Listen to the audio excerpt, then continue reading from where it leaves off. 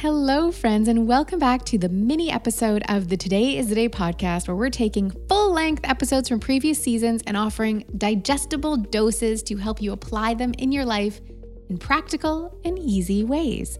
I'm Megan Telpner, the founder of the Academy of Culinary Nutrition and co-host of this podcast, along with my husband, Josh Katalis, who is a functional medicine practitioner.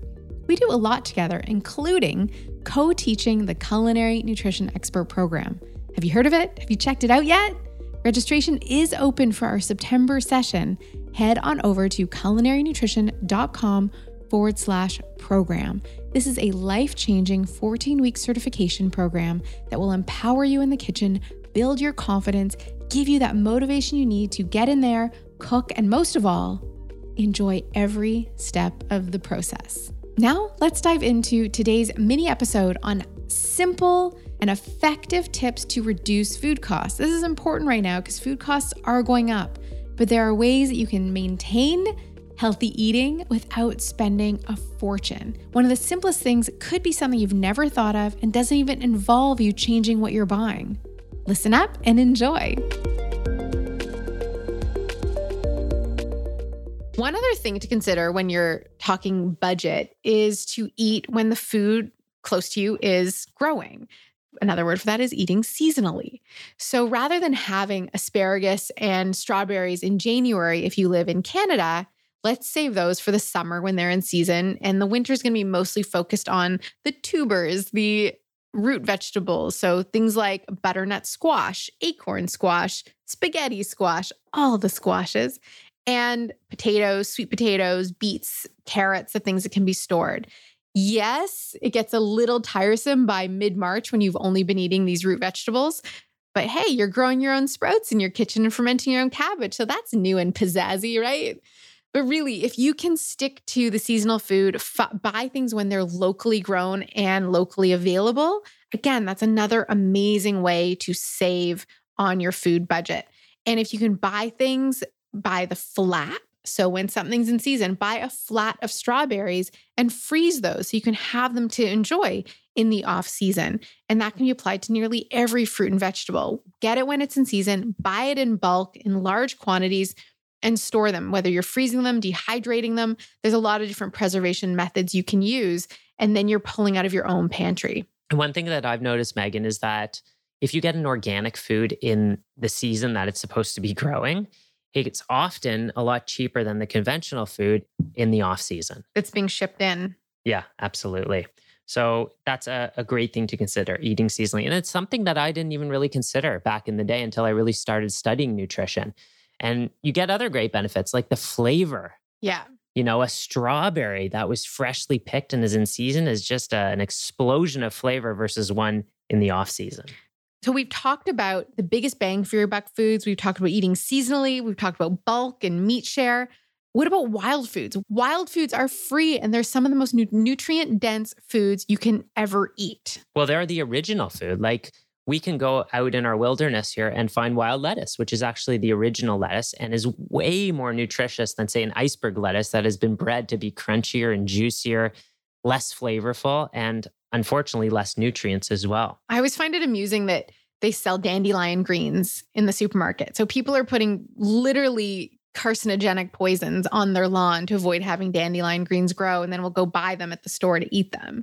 So that's another example of a very nutrient dense, really good for the liver. If you listen to our detox episode, dandelion greens are really great for liver support.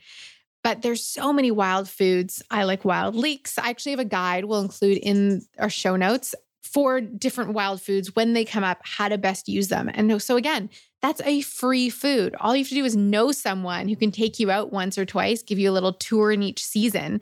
And there's groups now that lead these walks as well to help you take advantage of these wild foods when they're in season. Yeah, when Megan and I were first dating, usually Megan tells all the dating stories, but when we were first dating, I was trying to woo her, and I took her into a ravine and showed her where the black raspberry bushes were. And I've never seen black raspberries in the grocery store. When you taste these things, it's like a flavor explosion. And I think there was a little twinkle in your eye when you started to eat those. The twinkle was long before the black raspberries. I was trying to find the twinkle in your eye, Josh. In fact, on another date we were on a wild foods walk in Haliburton, someone mistook this Josh for Josh Groban. That's not a rare occasion either. On another note, I will not be singing on this podcast, though. And hopefully I won't either. But another method for reducing that food budget, eating well, is to plant your own. So grow your own food.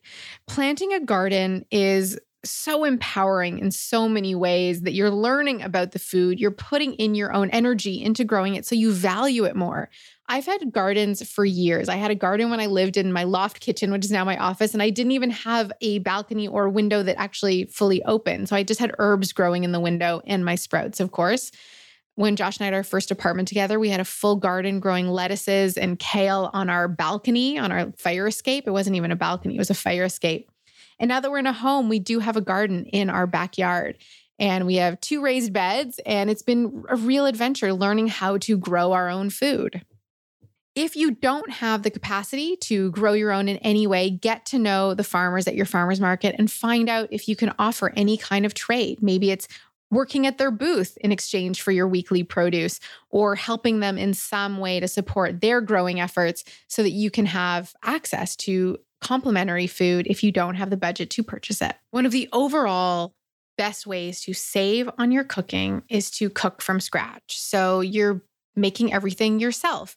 And it's not as labor intensive and time consuming as you think. When you start with fresh, good ingredients, very little actually needs to be done to create beautiful meals. And if you followed me for any length of time, or you've been following the culinarynutrition.com blog, all the recipes there are from scratch cooking. And we link to so many different options that can really help you, starting with stocking your pantry so you have the basics there.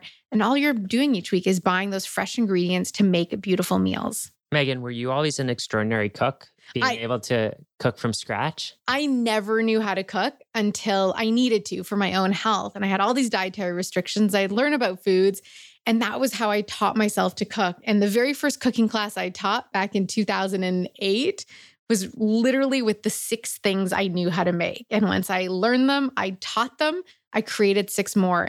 So one of the things that Josh mentioned way at the top of the show was about where 1/3 of our food budget goes.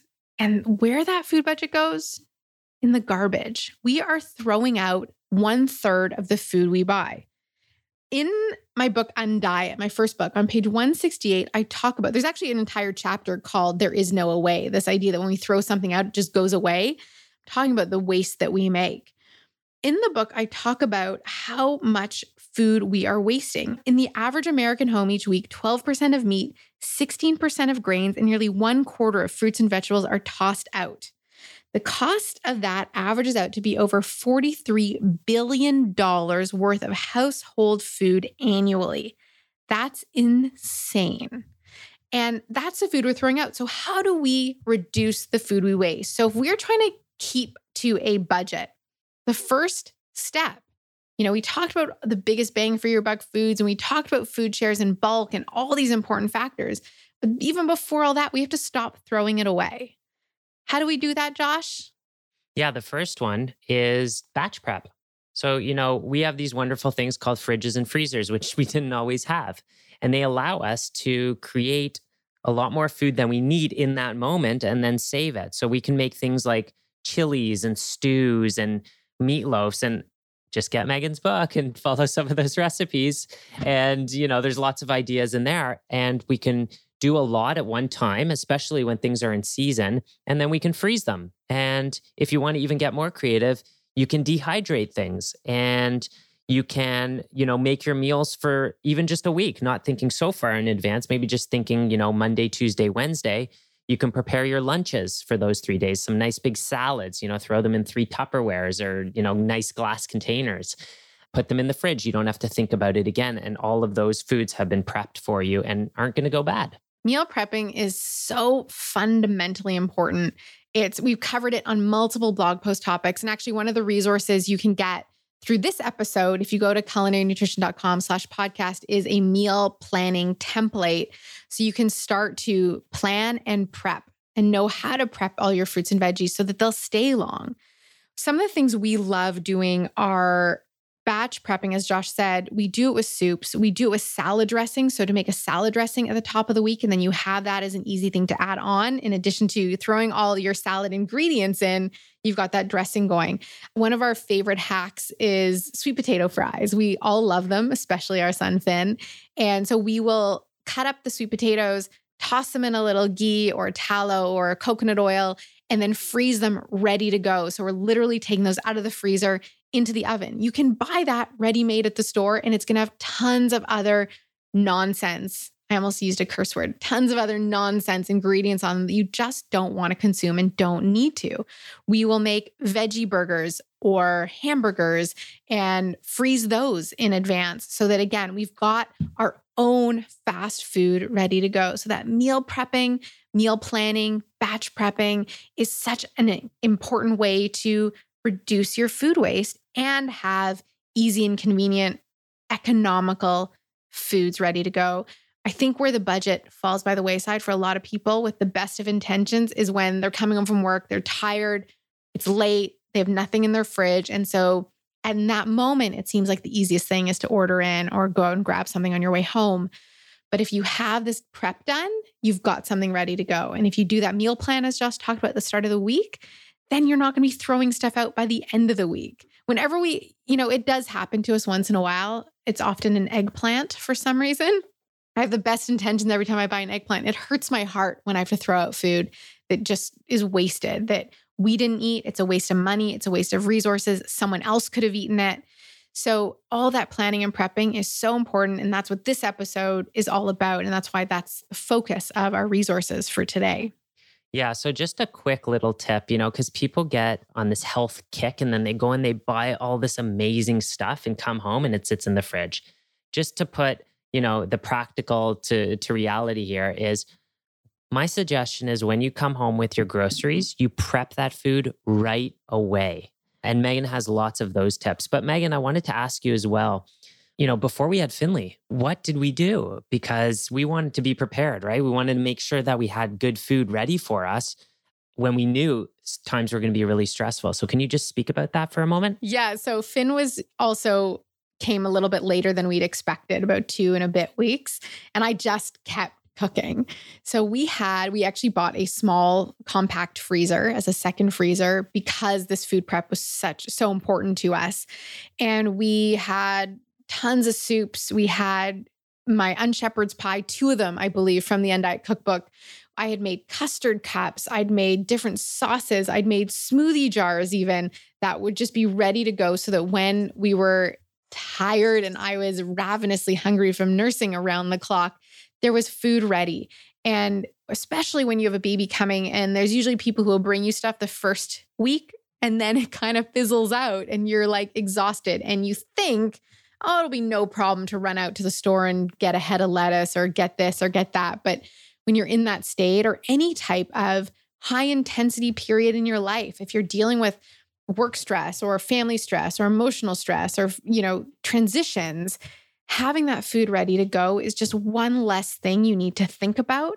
And the bonus is that when you prep everything ahead, you're not wasting that food. It's reducing that food budget, increasing your nutrition, and ultimately helping to build a healthy lifestyle. Thank you so much for listening. Did you grab a quick tip? Do you feel inspired to eat a little seasonally? Get that food prep happening? In the description of this episode, you will find a link to our full show notes of the full-length episode where we have loads of resources to help you make the tips we share happen in your home kitchen. Now, before we go, I want you to meet one of our brilliant and inspiring culinary nutrition experts. Here she is. Hi, I'm Esther Bond, and I graduated in 2020 from the Academy of Culinary Nutrition program. As a health coach and foodie, I wanted to broaden my practice and my own skills to be an effective teacher and nutritional professional. And this program helped me to do just that and more. This program taught me so much: how to develop recipes, cook in different health supporting styles, how to lay out meal plans for specific individual needs, and quality research. Today, I'm teaching cooking workshops as a certified instructor and developing meal plans for my clients. I also go back to the delicious recipes we cooked throughout the course for my family and friends to enjoy. I'm so grateful for Megan and her staff for being supportive throughout the program and the continuous support and inspiration for the alumni group. That's been invaluable to me as I continue on this amazing journey.